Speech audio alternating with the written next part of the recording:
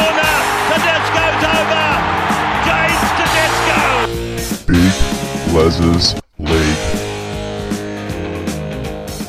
Hello and welcome back to Big Les's League and all rugby league experience. I'm your host, Big Les. The Origin sides are officially out. The Blues and the Maroons have confirmed their lineups. For the Blues, we have James Tedesco at fullback, Brian To'o and Daniel Tupou on the wings. Matt Burton comes into the side at left centre with Stephen Crichton in the centres. Jerome Luai and Nathan Cleary in the halves. Payne Haas and Jake Trbojevic in the front row with Abby Coruscant now starting at 9. Bit controversial there. Cam Murray and Liam Martin in the back row. Isaiah Yeo at lock.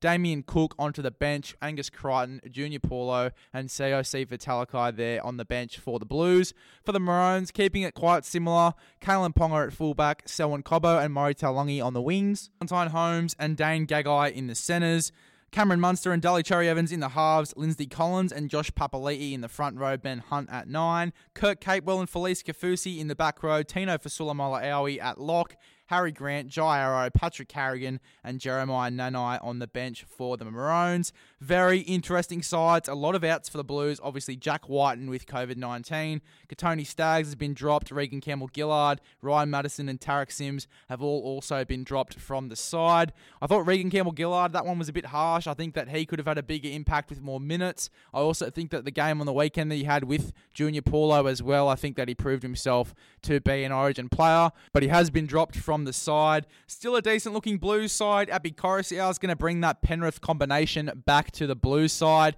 having Abby Coruscant in the middle, Nathan Cleary and Jerome Luai in the halves, Isaiah Yeo at lock. You've also got Matt Burton in the centres along with Stephen Crichton as well. Brian To'o is there as well. I mean, a lot of Penrith players, a lot of combinations can come about as well. I think Abby Coruscant is going to give this side a lot of go forward. I think it's going to be mainly structured around Penrith plays as well. I think they're going to implement some of their own game plans into the Blues system and then get the other players working around them as well. It's going to be a really interesting tactic here for Brad Fittler and the Blues. Hopefully they can get the win in Perth. They haven't actually lost in Perth yet, so it'll be very interesting to see how this one goes.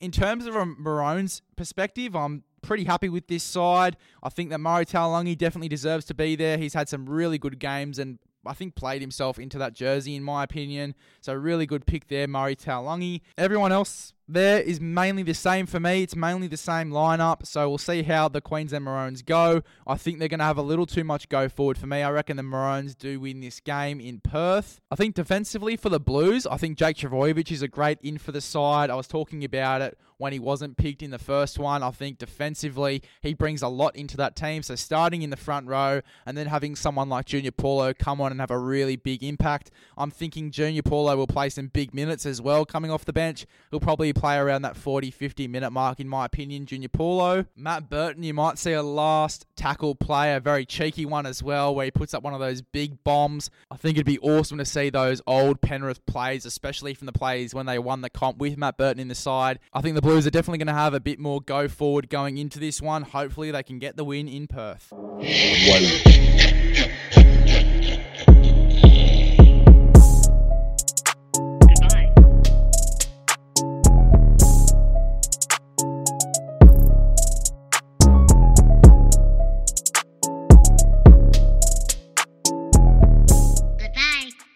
See you later.